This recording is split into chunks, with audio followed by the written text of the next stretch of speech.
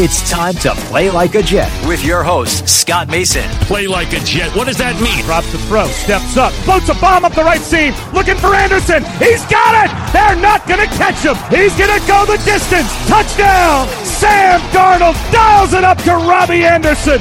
92 yards! Anderson too much deflected and picked off Mosley. Will take it in. It's a pick six and a touchdown. Bell into the middle of that line, and it's a touchdown. Big return for Crowder. 85 yards. Pass thrown. There was contact with the quarterback, and it's incomplete. They got pressure on Prescott. It was Adams who came blitzing in. Hill hit immediately when he got the handoff. You know that's The Q-inator. oh my gosh. Listen, thank you. From the Vivid Seats Studios, use the promo code OVERTIME to get yourself up to $100 off your very first purchase when you download the Vivid Seats mobile app. This is Play Like a Jet. My name is Scott Mason. You can follow me on Twitter at PlayLikeAJet1. And this is X&O Quick Hits with the host of our great film show, Turn on the Jets TV. And the show, of course, is called TOJ Film Room. The host is Joe Blewett. Joe, I have a feeling that you're doing a lot better than normal this week.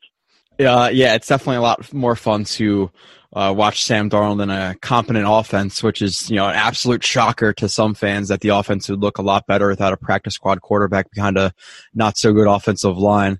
So it was definitely fun to do it. I have about 30 plays up right now on my Twitter. I'm about to record a show right after this.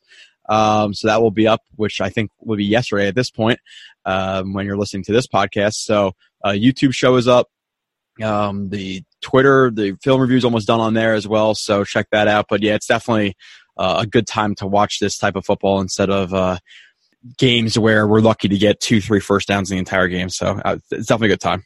I should note, by the way, for anybody that has noticed the sound quality, I apologize. We were having some technical difficulties, so I'm actually doing this on the phone, and Joe is in the studio, so it's the reverse roles as normal. But we will chug ahead and do a great show this week because, as you said, Joe, Sam Darnold was the story. Boy, oh boy, was he something else on Sunday against the Dallas Cowboys. And the thing that stood out to me was not only the fact that he was reading the field so well, something that we didn't see Luke Falk do, let's be honest, ever, the fact that he was moving smoothly in and out of the pocket, the fact that his mechanics, while off at times, he was still able to make some incredible throws. And that was one thing that we talked about a lot, Joe, after the Jets drafted him out of USC, the fact that he's a rare quarterback that can make perfect throws with bad footwork. We saw him falling backwards. We saw his feet all messed up, and he was still making great throws. But above all of that, what we saw is the same guy that we saw at the end of the season last year against Houston, against Green Bay. So talk to me about this. Give me the nitty-gritty. What did you see when you watched the film on the returning Sam Darnold? Yeah, it was exciting, and this is why it was kind of funny after, week one where he struggled against one of the best defenses in the NFL, and we figured out they had mono and potentially even strep throat. He just looked off, just like many quarterbacks done, just like Brady has done, and people were really down on Sam Darnold, which was quite, it was crazy, to be honest. And you thought that coming into this year that he would extend what he did at the end of last year, versus the Bills, versus the Packers, versus the Texans, and versus the Patriots. But, specifically the Texans game and the Packers game were just absolutely fantastic. And he looked like the same quarterback he did those games. Like you said, his pocket movement, his vision, the reads he was making both pre and post snap, hot reads, his eyes continuing to be downfield even with pressure, some pressure, in his face, the pocket collapsing or the pocket getting pushed. Going through his progressions really quick release, throwing off, platform, his accuracy, the zip on his balls, the poise that he has. It was incredible. There's a lot of plays I'm going to bring up. I might be recording a 4-hour podcast because I have like 38 Sam Darnold plays I want to show. Now there was a bad play or two, maybe 3 or 4 that weren't perfect. One specific example is RPO in the red zone where he's not handing the ball off, or he doesn't hand the ball off to Bell because he thinks the linebacker is going to blitz through or run stuff through the A or B gap, which he doesn't do, and then he pulls the ball away and is looking to Demaryius Thomas where he's open, but he doesn't hit him.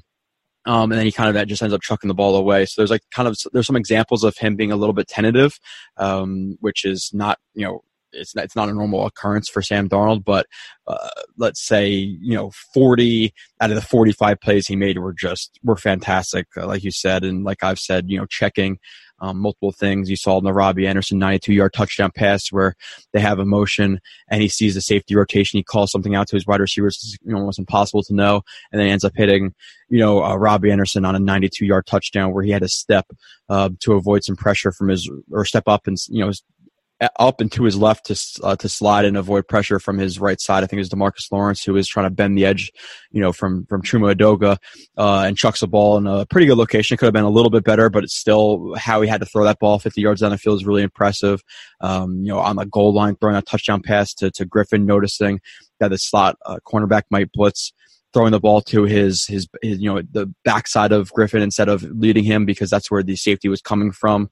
A great job by Griffin as well, but that was pre to post snap read, seeing that the corner might blitz and then recognizing it and recognizing that Griffin had off coverage and delivering the ball quickly to him. That wheel route to Jamison Crowder on that one pick play was amazing. There was a couple of throws in the game too where he made it, but it was either dropped or there was other circumstances, that the ball was not caught, like the one time they ran a sail concept to the right side and Robbie Anderson was actually open, but he got bumped by, I forget if it was a Cowboys cornerback or another Jets wide receiver that made Robbie Anderson slow down a little bit, where it would have been a fantastic throw, almost like we saw with the Patriots week 17 where he threw that ball to Deontay Burnett on the right sideline.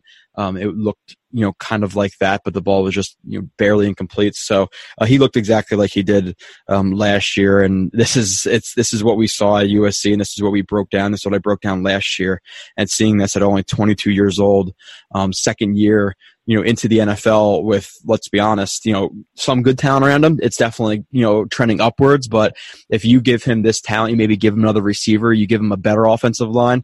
This is why, I specifically, and, among others, including you, Scott, thought that he could be, a top 5, top 10 quarterback, and he is on that trajectory right now. So, Joe, I think if Sam Darnold plays like this, the Jets could be competitive against anybody in the league, including the Patriots this Monday night. And that's why you might want to get in on the action and bet the Jets plus the points at mybookie.ag, because, like I said, if Sam Darnold can play like this against the Patriots, I have a strong feeling at home the Jets are going to be able to cover the spread.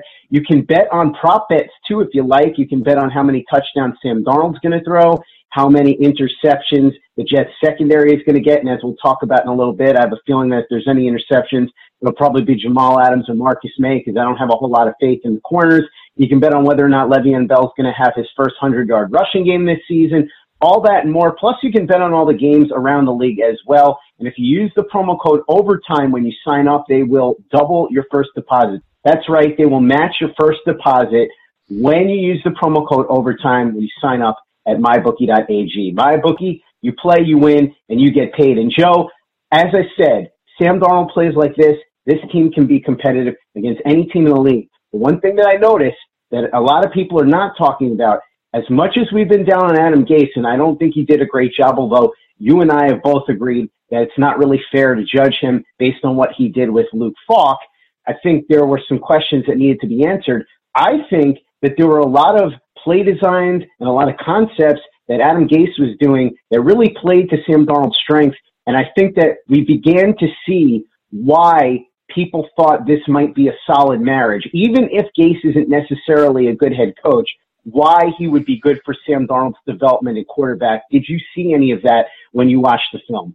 Yeah, it was funny because I heard people after the game and, Twitter and all that stuff and saying, I was shocked that the Jets were more aggressive. And I'm like, really? Like, how do you expect the Jets not to be more aggressive when you have Sam Darnold versus Luke Falk, who the concepts when you had Luke Falk had to be simple because he's a one-read type quarterback. So really, simple things like slant flat and flat sevens and just like really, really simple, kind of two-read type things or even one-read type things. Screen passes, which we did see some more screen passes, this game, but there's some things that were eliminated from the offense, including, play action was a little bit eliminated when you had Luke Falk, because play action, you're obviously turning your back to the defense. And Luke Falk's a guy who needs every single second he possibly can to read that defense because he's just not a good quarterback. He's not a very smart quarterback. Not to dump on the guy. He's a practice squad type guy. He shouldn't have been in the situation he was really in. But you saw the playbook open up. You saw more deep shots. You saw sail concepts. You saw drive concepts. You saw some more play action. You saw obviously more deep shots with that stutter and go. So the offense opened up. That's the reason we saw, just on the first play, 17-yard completion. We saw 92-yard completion. We saw plenty of 10-plus yard completions where it was incredible. You're talking about the Jets over the last couple of weeks. Their quarterback was averaging like 2.2 yards per play or whatever preposterous stat it was. And then with Sam Darnold, you have 10.6 yards was his average, throw per attempt. So that's pretty ridiculous for what the Jets have been, kind of running into the last couple of weeks where Darnold was out of the game. So, Adam Gase definitely called, a really, really good game, specifically late in that fourth quarter where I believe it was, 20, I think it was 21-16 at that point, and they opened up with a deep shot to Crowder. It wasn't a 92-yard touchdown or, even a 9 route or vertical route or anything like that or a post, but, it was a deeper concept where Darnold was able to hit Crowder for, 20 yards or so, which, eventually put the Jets in field goal position and won them the game. So, Gase got more aggressive. Everybody, the noise on Adam Gase is a lot more quiet right now, Scott. And, that was the thing that we discussed after I watched his offense and I watched it with Marcus Coleman, and there were some concepts that we were really, really impressed with. And it was never the play calling, and the actual plays that were an issue. Now there will be a play here and there. No coach is perfect. Not even Bill Belichick, not even Brady. None of these guys are perfect. There's always a play or two, that guys would be, wanting to take back. But, overall, he still is definitely a good offensive coordinator, and the questions are around, him in the locker room, some of his roster management, things like that. But in terms of his actual offense, it was definitely, very, very impressive this week, and I think it will continue. And that's versus a Cowboys team who is a pretty solid team. Hopefully they could put up some points versus the Patriots this week, because the Patriots offense has been struggling a little bit. But then after that, we'll and you have to look at this in context too. Obviously, the first couple of games they had Falk and they had backup quarterbacks playing versus really good teams. Now they have Darnold versus a good defense or solid defense of the Cowboys. Now you have them going up against the number one defense in the NFL. So if they struggle a little bit when they're not lighting the world on fire, let's not panic. But after that, now you're looking at teams like the Bengals and the Dolphins and the Giants and the Redskins where they're really going to flourish. So I'm really excited to see where this offense goes and how they, develop together, because, Darnold and Gase have only had, 2 games together. And one of those games, the quarterback had mono. So I'm excited to see the chemistry to develop in the field they get for each other, because it's pretty clear that, Adam Gase is giving Darnold those check with me's where, like we've discussed before, it's basically just a few plays that if you see cover 3, let's go to a cover 3 beater. If you see man, let's go to a man beater. If you see, they're stacking the box, we'll go to a pass. If they're playing light in the box, we'll go to a run, things like that. And it seems to be working very well, because every time that Darnold was checking, at the line or checking to his wide receivers, the play would work. So, the marriage definitely looks good at this point.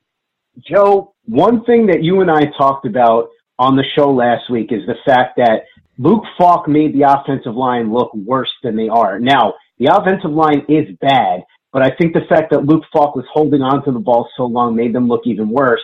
And I think Darnold proves that, because the offensive line wasn't exactly the bane of everybody's existence at the end of the game against the Cowboys. You didn't hear a ton of complaints about the offensive line, because Darnold was able to release the ball much quicker. He was more decisive. He was moving in and out of the pocket using his feet.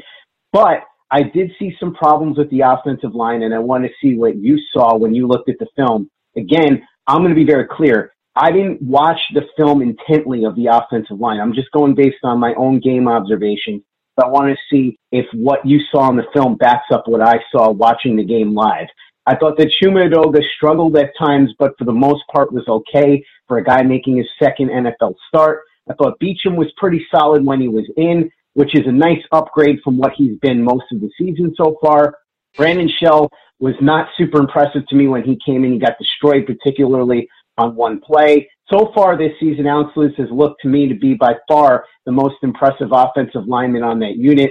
I hope he stays in there. I know Kelechi Osemele is hurt, but even if Osemele comes back at some point, I hope that Lewis stays in there for the foreseeable future. And he's not that old. I think he's only 28 or 29, so maybe he's a guy that could be a guard for the long haul. I thought Winters was okay, and I thought that Khalil once again struggled. He had that really bad penalty, and he didn't look super strong. I know that there are people saying that he's playing better than some of us believe, but he's still been a big disappointment as far as I'm concerned. What do you think about my observations, and what did you see when you watched the film concerning the offensive line? Yeah, they definitely took a step in the right direction. Alex Lewis looks like the Jets' best offensive lineman, which is a real good find for Joe Douglas. And it seemed like Alex Lewis and his question throughout his career wasn't really his play. He's battled some injuries, so it's always going to be a concern. But he's definitely stepped in very, very well the last couple of weeks. So he was definitely really, really impressive.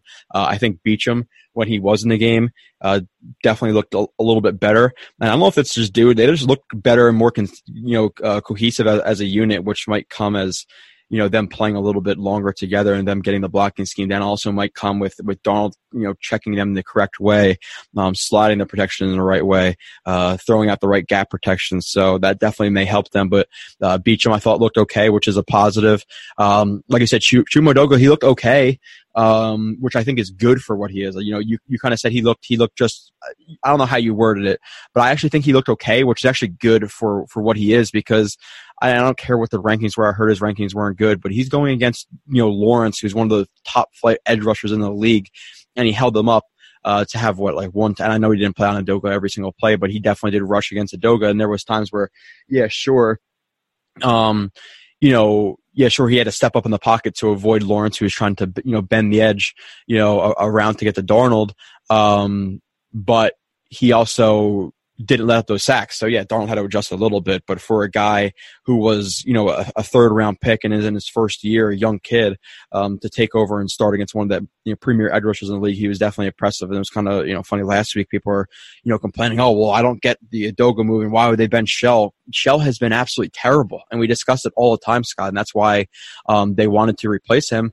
And Edoga looked better than Shell would last game. If he was in a right tackle against DeMarcus Lawrence, for that's for sure. And then you have Shell, who comes in. I forget exactly when Beachum went down, but Beachum went down, and then Shell has I know he had one penalty. I forget if it was holding or what it was, but he had a penalty. Then he also had a sack allowed where he had some miscommunication, it seemed like, with Lewis, where he carried a defensive lineman edge, too far into Lewis. And then there was their defensive lineman or safety or whoever it was blitzing off the edge. And he allowed a sack there. So, Shell didn't look good when he came in, but, overall, like I said, Beachum, Lewis, Edoga, they all get, plus grades. I think Winters, he played okay. Not terrible, which is, a positive. And then Khalil, again, he did, I think he technically did let up a sack by stats, but it was actually a time where Darnold held onto the ball too long, in my opinion. But he got another penalty, I believe, on another long completion. So he was up and down, but I think overall from week 1 to now week 6, he's taking very slow steps in the right direction, which is a positive for the offensive line. So, they weren't, great. They aren't the Cowboys when they're healthy, which, by the way, it's funny to hear Cowboys fans complaining about injuries. And then you look at the Jets roster where they've encountered over the last couple of weeks, and even in this game, they had a bunch of injuries as well and guys who weren't playing.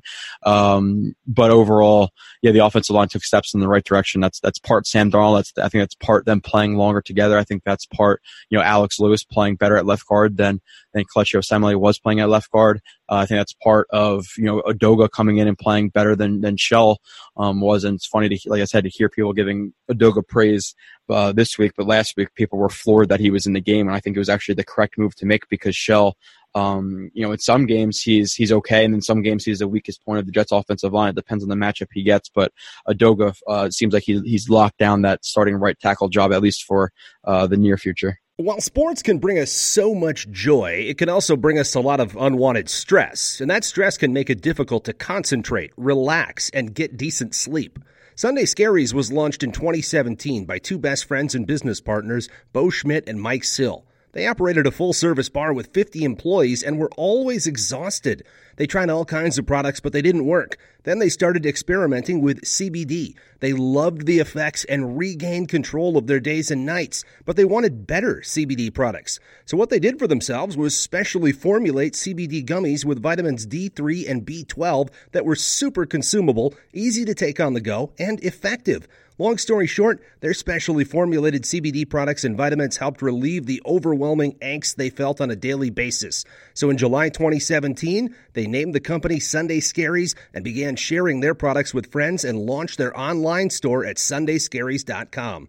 With tens of thousands of customers, monthly subscribers, and a 100% money-back guarantee, Sunday Scaries has always been on a mission to transform a worrisome nation into a chill one. And right now, we have a bonus for you. Get 25% off all products at sundayscaries.com when you use the code OVERTIME. Again, 25% off all products at sundayscaries.com when you use the code OVERTIME. Hey guys, this is Greg Peterson, host of the podcast Hoopin' with Hoops. Despite the fact that college basketball is in the off-season, it's never too early to get a jump start on taking a look at these teams because there is now 357 of them for the upcoming 2020-2021 college basketball season. I'm going to give you guys a deep dive on every last one of them, keep up with all the transfers in college basketball, and so much more. You are able to subscribe to Hoopin' with Hoops on Apple Podcasts, Google Play, Spotify, Stitcher, TuneIn, or wherever you get your podcasts. Play like a Jet. Play like a Jet. Joe, I want to ask you about the skill position players because we saw all these wide receivers making an impact, and even the tight end, Ryan Griffin, who is going to be relegated to backup once Christopher Herndon returns, which we're hoping as of this recording will be against the Patriots on Monday night, but we don't know for sure. But he had an impact. Demarius Thomas had an impact. So did Crowder and Robbie Anderson. And then Le'Veon Bell, he had a bit of a quiet day, but he had some moments here and there. I want to ask you about these guys because we talked about the film the last couple of weeks, and what you kept saying and what I kept seeing when I watched it myself was a lot of times these guys would be open and Luke Falk wouldn't see them, where he would panic and hold the ball too long and get sacked, or he would just check down to Le'Veon Bell, who was covered, and Le'Veon Bell would either get tackled for a loss or a very marginal gain. Well, Sam Darnold saw the field, and he saw these guys open, and it looked to me like the entire offense transformed because of that. Because now all of a sudden, instead of these guys basically being relegated to doing nothing, now they were able to produce positive plays on a lot of instances. So talk to me a little bit about what you saw from the receivers and Ryan Griffin, and then tell me a little bit about what you saw from Le'Veon Bell. Like I said, it wasn't exactly a gaudy stats day, but that to me seemed to be more a product of the emphasis on Sam Darnold in the passing game and a little bit of the de-emphasis on Le'Veon Bell, who they probably, let's be honest, overused a little bit the last couple of weeks out of necessity. Yeah, it was nice to see Powell and Montgomery get a little bit more run. I think they should continue to do that to, preserve Le'Veon Bell, because he's not going to be a guy who's just one and done here. I think he's going to be here for year 2 and maybe even year 3. So I like to see them use those guys a little bit more. But yeah, the Cowboys were still loading the box for the most part, which did open up the passing game. And he looked good. He had plenty of plays where he's juking guys out. He juked Van Der Esch out of his shoes on that draw play on 3rd and long, which looked really nice. He's still stiff-arming guys. He's patient. He's choosing the right gaps at the right times, running low. We saw the touchdown run, which was really nice of him, displaying some power, driving forward, and then, savvy move by a veteran, knowing how to, keep his knees up for as long as he possibly can and reach out for the goal line, which it actually did look like a touchdown. Even, on the broadcast, watching it back, they did say, okay, well, you're not really too sure. You can't really overturn it, but by my view, when his knee actually did touch the ground, the ball was definitely at that plane. So, really nice play by him, good in pass protection. So Bell is he's still one of the best running backs in the league. And like I said, once the passing game opens up more, I think you'll start to see him rip off some, more 10, 20-yard gains, because right now it's a stacked box. So it's hard for him to get a lot of room. So his stats aren't fantastic, but I think they definitely will open up when that passing game opens up, and next, especially next year when the Jets, inevitably get some more offensive linemen. He'll definitely have some more rushing lanes. So he's been a huge asset to this team. The wide receivers it was crazy. After last week, it was Ryan Griffin shouldn't play at all. Demarius Thomas should be cut. He was a complete bust of a trade, traded, Robbie Anderson for a third or fourth round pick, which I think is absolutely ridiculous. If you see Michael Nania's, one of his recent stats, it was, over the last 6 games, he's got this many yards. And if you, take that over 16 games, he would have like 1,400 yards, 11 touchdowns, 85 receptions. Robbie Anderson's a very solid receiver in the NFL. Is he a true X where, he could run underneath stuff and, just as well as the stuff over top and, get, catch, contested balls consistently, things like that? No, not necessarily, but he's one of the best, if not one. I'll say one of the best. Him, Tyreek Hill, some other guys are some of the best deep threats in the NFL, which is invaluable to an offense to open up the underneath things. And we're not even talking about Chris Herndon yet, who is not going to be back for this week most likely. But Rob Anderson played really well. There was a catch or two that I think he should have made that he didn't make. But that 92-yard touchdown pretty much made up for everything. That was a huge turning point in the game. The Jets get a huge stuff on 4th and 2, and then hit him for that long touchdown. So he played well. Demaryius Thomas, that one route that the Eagles game where he dropped the ball. It didn't look good that he dropped the ball, but he actually ran a really good route, good hand usage, all those things. So he dropped it, but the route was actually good, and he's been getting open, and guys just haven't been finding him. I don't know exactly what his stats were. I forget exactly what they were, but he had a decent amount of relatively big plays, 17, 20-yard gains. In the end zone, he drew that pass interference call on Byron Jones, which shut up the Jets on, I think, their first touchdown of the game, where he gets inside of Byron Jones on a slant, and then Byron Jones ends up holding his left arm down or pulling his left bicep down and drawing the pass interference penalty. So Demaryius Thomas looked good, and then Crowder he's good. Him and Darnold definitely have a real connection, and you're going to see him produce a lot. 5-6 catches for 90-something yards. He's definitely looked good when Darnold's in there. Really shifty route runner, smart route runner. Relatively good hands. So the receiving core looked a lot better than it has in the last couple of weeks, but it's a surprise to some, which I think is ridiculous, but it shouldn't be a surprise. You have a better quarterback. Yeah, the receivers are going to look better when they can get hit, more than 5 yards down the field because, Darnold can read the field. He could, go through his progressions quickly, read left, read middle, read right, read left, and not panic, where a guy like Luke Falk, he reads left, it's not there. He panics and just checks it down to somebody. That's why Le'Veon Bell had like 47 million catches over the first couple of weeks. But yeah, the receivers looked good. They don't have that Julio Jones. They're not a top flight group in the NFL.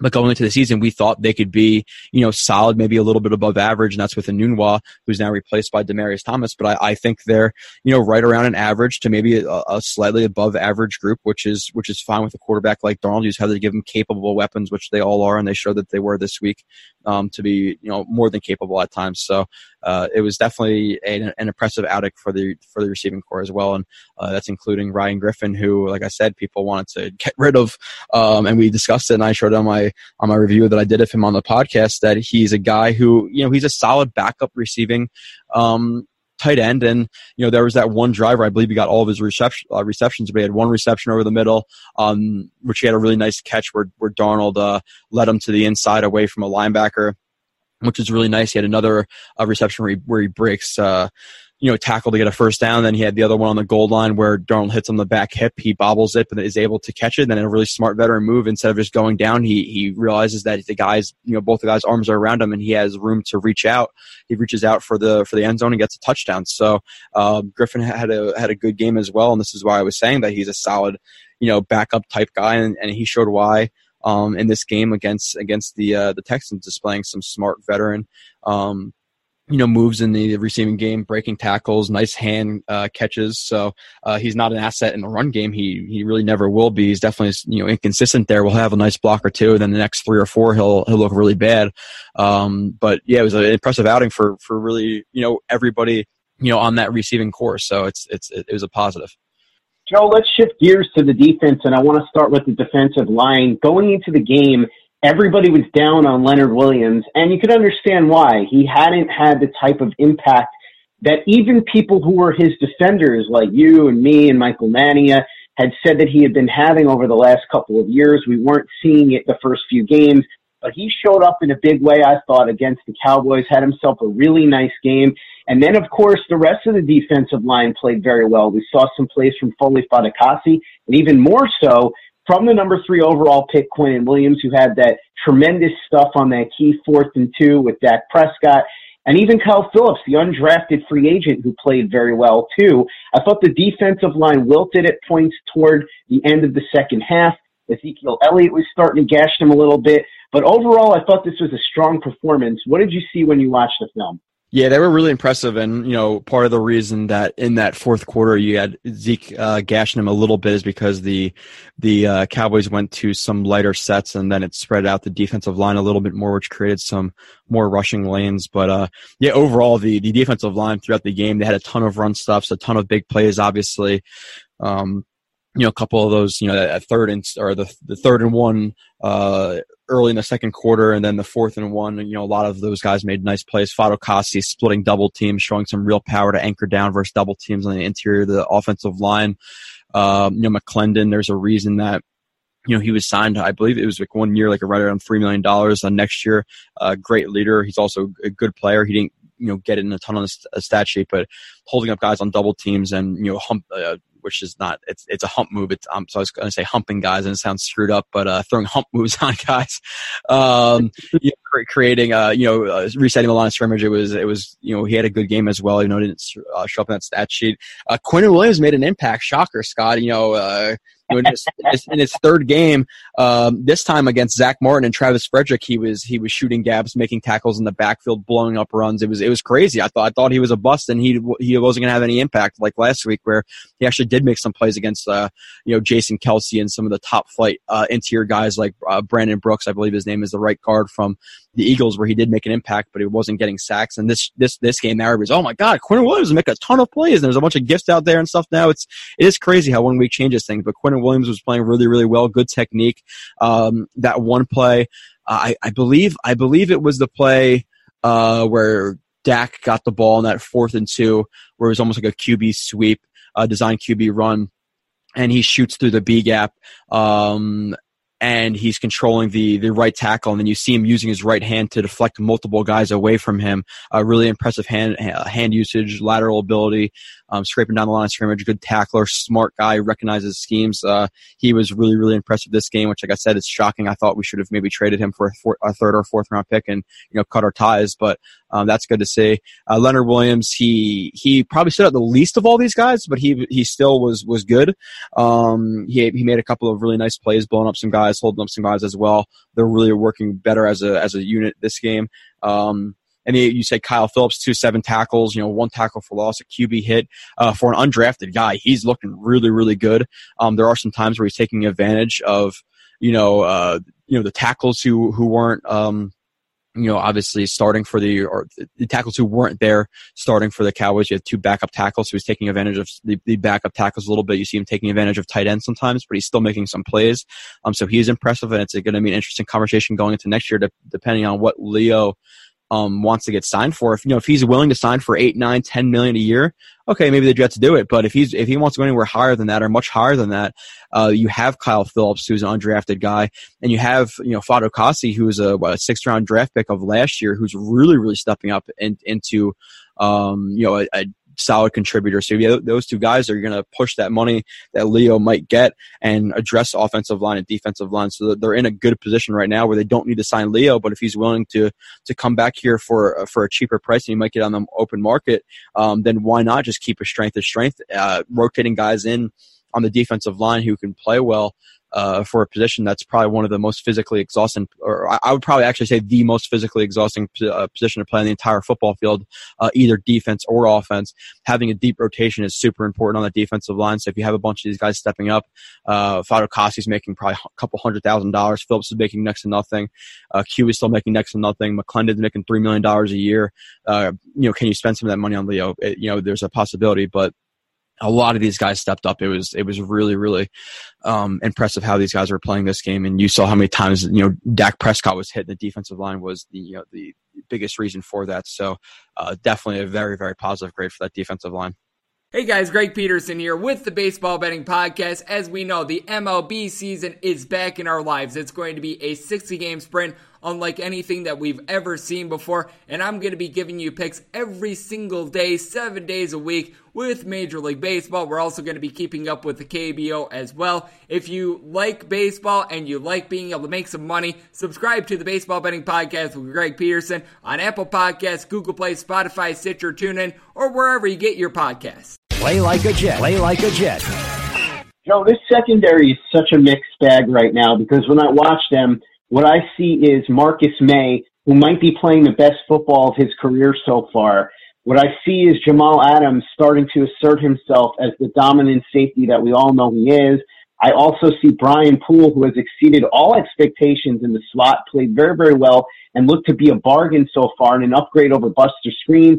You and I thought that he was more or less a younger version of Buster Skrine, but he's been much better than that so far.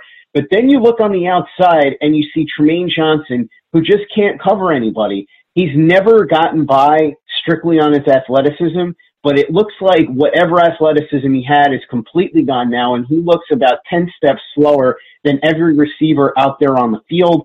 And then Darryl Roberts, who, let's be honest, should probably be a fourth or fifth cornerback. We know that there's not much that they're going to be able to do down the stretch of the season. When Nate Hairston comes back, hopefully he takes over for Tremaine Johnson, and maybe we'll see if Hairston can be a piece that could be a starting cornerback here on the outside going forward. But it's such a weird mixture in that secondary because when you look at the two safeties who are playing really, really well, when you look at the slot corner who's playing really well, and then you look at the two outside corners who are going to be easy to pick on going forward, especially for guys like Tom Brady and the more accomplished quarterbacks. In fact, I mentioned I was kind of surprised that Prescott and Jason Garrett didn't attack Tremaine Johnson and didn't attack Darryl Roberts more in the early going. Is this what you're seeing when you're watching the film? Are you seeing more or less a tale of two halves of the secondary?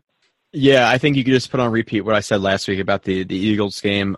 Tremaine Johnson, he's absolutely terrible. Like you said, he used to be like an okay athlete, but now he's just an abysmal athlete where if he's not perfect with his technique, he's going to get beat, and he's been awful with his technique as well. Like I said, not taking read steps, his leverage is too far inside on an outside receiver, allowing any break back to the ball or outward break allowed for easy completion. We saw him beat, late in the first half, which led to a 62-yard field goal on a crosser, which he opened up his hips too early. Didn't work to stay over top. I see the same thing every time, and a guy broke inside of him. He couldn't catch up. It looked like he was actually looking back at the quarterback too, too early into catching up in that trail position that he was in. So he got beat there. So he's been awful. And it's really interesting. And I'll get to the other corners, but looking at this defense and what they're doing with their front seven, with their defensive line, if they add a corner or two next year, they get Mosley back healthy. I don't know if Avery Williamson can get back, but if you added Mosley, Avery Williamson, another starting corner or two, and an outside linebacker to this defense, watch out next year, because this defense for what it has, in terms of its linebacking core right now, through the first 4 games, or for the first couple of games, they were missing their entire starting linebacking core. They have a bunch of backups playing starter at cornerback. If they get some of those positions filled in this offseason, if Joe Douglas does that, this defense can definitely be scary. But going back to, Roberts, he was beat multiple times this game too. He was beat twice, or let's just say 3 times in the first half, where 2 balls were dropped by the receiver, and then 1 was called back, which is a big gain, like a 20-yard gain on an illegal formation. So he got beat multiple times. So the 2 starters look absolutely terrible. And I think Roberts is I think he got overpaid. That's for sure. That was one of the most surprising contracts we saw from Mike McCagnon this offseason, where he got paid like a decent number 2 corner, and that's not what he is. So I think he's a good number 4, number 5, a backup outside, guy. I don't think he's, the best backup in the league, but I think you could pass by with him coming in for maybe 10 to 15 reps a game, but he's definitely not a starter. He got beat multiple times. And then you have Brian Poole, who I think he got around about $4 or $5 million, 3, 4, 5, whatever it was. And he was a guy who was super inconsistent. But this year with the Jets, there is a snap or 2 a game, or maybe 3 a game, where he gets beat and the quarterback doesn't see it, or there's another guy more open because they're playing guys like Roberts and Johnson, where if he had better guys on the outside, maybe he'd get picked on more. So I think he's definitely been solid, and has impressed me in both pass coverage and obviously, like I reviewed in the run game, he plays with his hair on fire. He is not afraid of any running back, not afraid of any, offensive lineman. and it's been showing up throughout the last couple of weeks. So him getting 9 tackles and just putting his head down and tackling Zeke one-on-one, things like that, you don't see a lot of cornerbacks doing, especially slot corners. So he's kind of a really interesting piece to this defense, and it gives Greg Williams a really interesting, versatile piece, because he could tackle like a linebacker, but he can also move like a corner. So he's definitely really, really interesting, and I'm hoping that the Jets figure out a way to work out a multi-year deal for him. With both him and honestly Greg Williams, I think Greg Williams, it's been a slight concern that his defenses always start off really hot, and then they kind of work back to the mean as the season goes on. But starting off hot versus teams like the Eagles and the Cowboys and all these teams that they're playing, and the Browns are minus that big Odell Beckham catch, now going to play teams in the near future like the Giants, the Bengals, the Raiders, etc., that we've talked about. His defense is going to continue to trend upward, I believe. So I think he's a guy who you might see back here next year, which I think would be a positive, because the players are obviously responding well to him. And I don't know, I guess we might talk about the safeties in a second, but just in terms of the corners, that's kind of the feel for them. Hopefully Harrison comes back, which is probably your best call of the offseason, Scott. The Jets were looking to get him, or might look to get him, and they got him.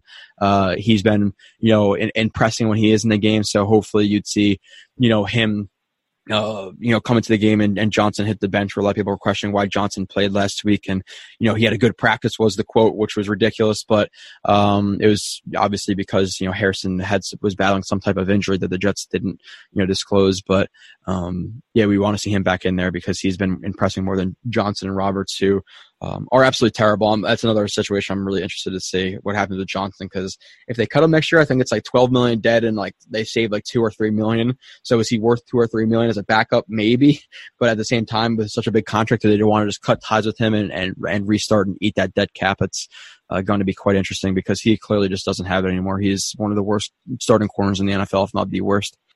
Joe, let's talk a little bit now about Greg Williams and the overall defense, and then, of course, the linebackers were the last unit that we haven't talked about yet.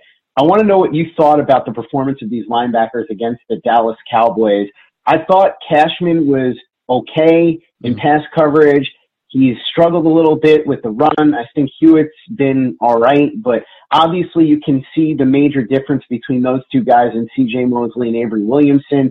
Jets are not getting Avery Williamson back this season, but they will get C.J. Mosley back. So I think that there will be a huge upgrade there when he comes in. I think Jenkins had a solid game in his first game back. He had a couple of QB hits and a coverage sack. He is what he is, which is a very solid, if unremarkable, outside linebacker. He definitely shouldn't be your best outside linebacker, but if he's your second best, that's okay. And Greg Williams, in general, I thought did a solid job again in this game. I think he's exceeded my expectations. Some people were expecting miracles from him as a defensive coordinator, but I think the defense has more or less played pretty solid in most of these games, and Greg Williams has found ways to mix and match and play a lot to the strengths of the defense and try to de-emphasize the weaknesses. I think he's largely done a pretty good job of that. Talk to me a little bit about all of that, the linebackers, Greg Williams, and then we can circle back, of course, to the safeties, Jamal Adams and Marcus May. Yeah, the linebackers, I think they've been okay. Obviously, for what they are supposed to be, a third and a fourth string linebacker, I think they definitely impressed. But in terms of starting linebacker, that's not necessarily what you are looking for their play. Cashman, yeah, like you said, he's been solid in coverage. When it comes to the run game, he will get misdirected a little bit. He will approach the line of scrimmage too early, and get blocked out of plays instead of staying patient over top. And Hewitt, he's not good in coverage in any way. He's definitely a liability in coverage. And in the run game, he's over aggressive at times for sure. There's a few plays I'll bring up in my review of this where he was over aggressive. And he makes some flashy, hard hits that make people it inflates their opinion of him. Now, am I completely down on Hewitt? No, I'm not. I do think now, he's worked his way into being a solid backup linebacker, but I don't think he's a starting linebacker, on a linebacker core that's good. Do I think he could go and start for a bad linebacking core, like Kevin Minter starting somewhere right now? Yeah, sure, but He's in the best role as a backup and a spot guy. Maybe you bring him into heavier sets and run situations where you just, you tell him to penetrate a gap or fill a gap. He'll be good at that because, asking him to think and just use his power, is definitely something that is a positive. But yeah, they were the main reason, in my opinion, for the kind of how Zeke kind of slaughtered the Jets in the run game, the last quarter or so. The linebackers weren't making a ton of plays. They were getting misdirected. They were getting blocked inside. They weren't making the correct reads. They were approaching the line of scrimmage too early. They were over-aggressive, et cetera. So you're definitely going to see a big change when Mosley comes back because he is an elite linebacker in the league. And going from him and, like I said, Avery Williamson, I think, is a really solid linebacker in the league to two backups. It's definitely hurt the Jets' defense. But so they've been okay, but not great as starters per se. The other linebackers, Basham, I thought had an okay game. There was one play on, I believe it was actually the Dak play where he had to cut inside of the B gap. He set a really nice edge on that tackle. So he had a okay game. He's nothing, he's not a world beater. You look at Jenkins coming back, getting a sack in his first game back. Where it's more of a coverage sack, but he still was able to get there. He impressed. He pushed the pocket a little bit, collapsed the pocket. So he had a positive game. And in terms of Greg Williams and his defense, like I said, they're overachieving. If you looked at this roster and you said, okay, would you expect the Jets to be? And I think they're like their DVOA, which is probably the best stat to go by for defense. I think they're top 10 or 11, 12, whatever it is in the league. And if if I gave you that stat and said, is it possible with Mosley out, Williamson out, with Jenkins out for many games, with Copeland suspended, with the starting corners, telling you that they're going to play awfully, would you expect it? People would say no. They would probably think that we're going to be bottom 10 defense. But Greg Williams has really done a great job, this season overall. And then a part of that with the rankings and all the stats and stuff like that, okay, well, the Jets have, this number against the run and that number against the pass. It does come down to the Jets getting blown out pretty early in games, so they just expect runs so they could really, hunker down on it, and the corners aren't getting targeted as much as they might if it was a close game. But overall, he's still been impressive with his blitz scheme, sending guys on creeper blitzes where he's sending, 4 guys, but from unexpected areas instead of sending, a D tackle. Maybe he sends a corner where there was actually a time where Fadokasi dropped into coverage in a hook zone this game, which is a different look, which, it might look crazy at times, but then it works.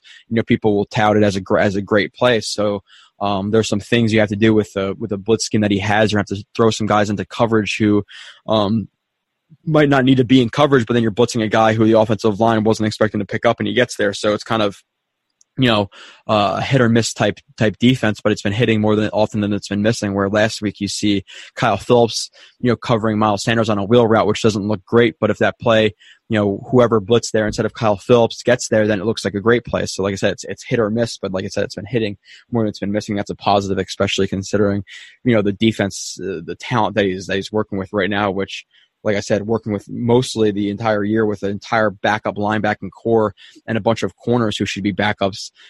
He's definitely impressed. Except for the safeties. Those guys are as good as it gets right now.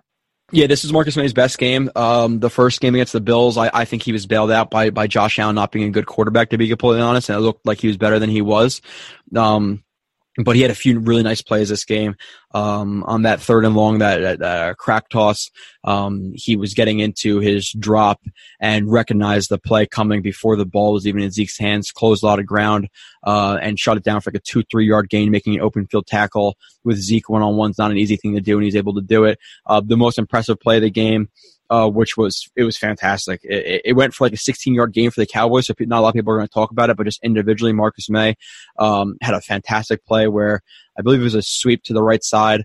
They sent some motion to the left side, so the defense kind of bit on it. Marcus May ended up being in the open field with a pulling left guard and Zeke, which if I told you this, okay, it's Marcus May versus Zeke and a pulling guard, is May going to make the tackle? I think 10 out of 10 people are going to say, no.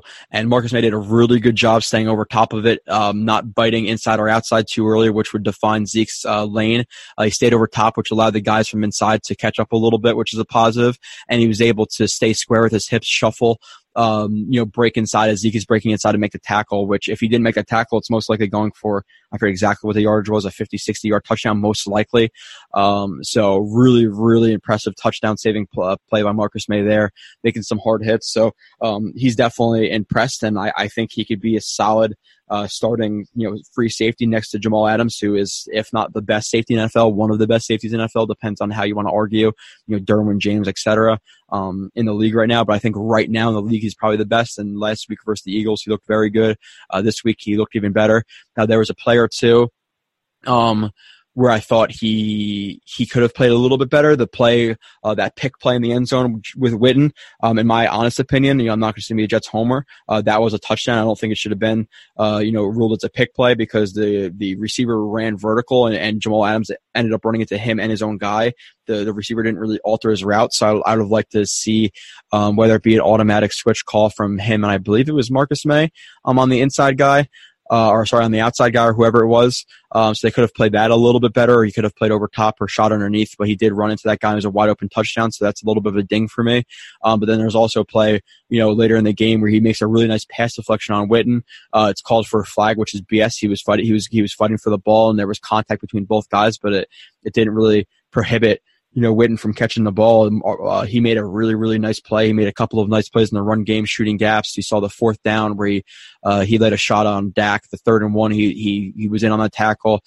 We see that 3rd and 2 where he got past the rub route and was able to make up ground on Jarwin, where Jarwin had the ball in his hands, but because, Jamal Adams smarts to bend around the rub and the acceleration that he has, just that natural athleticism that he has, I was able to catch up to Jarwin, and then he shot his hand through Jarwin's, hands, or, kind of like inside of that triangle where, obviously you have his hands and then the ball.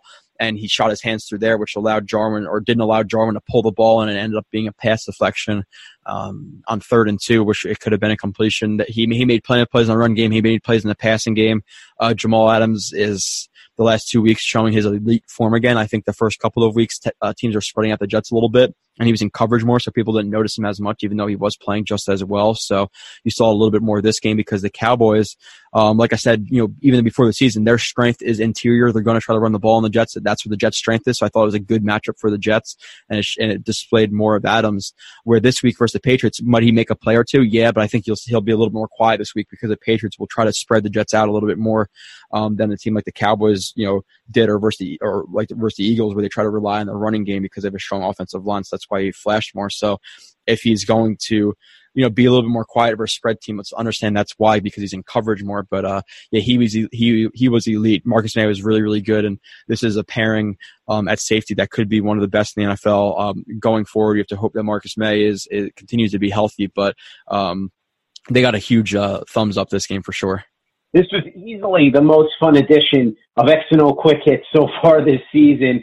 And if you want to continue the fun, I strongly suggest you head over to our YouTube channel, turn on the Jets TV, and watch Joe's full film review, because he is going to have all of this broken down in video form. As he said, he was so excited about Darnold, it could be 3 or 4 hours worth of film. So head over there right now. If you're not a subscriber, subscribe, turn on the Jets TV. Watch Joe's full film review. Make sure that you're following him on Twitter as well, because he posts a lot of this on his Twitter. You can watch a lot of the individual plays on there. And for the latest and greatest in New York Jets podcasts, you know where to go. Let's Turn on the Jets Digital and turnonthejets.com.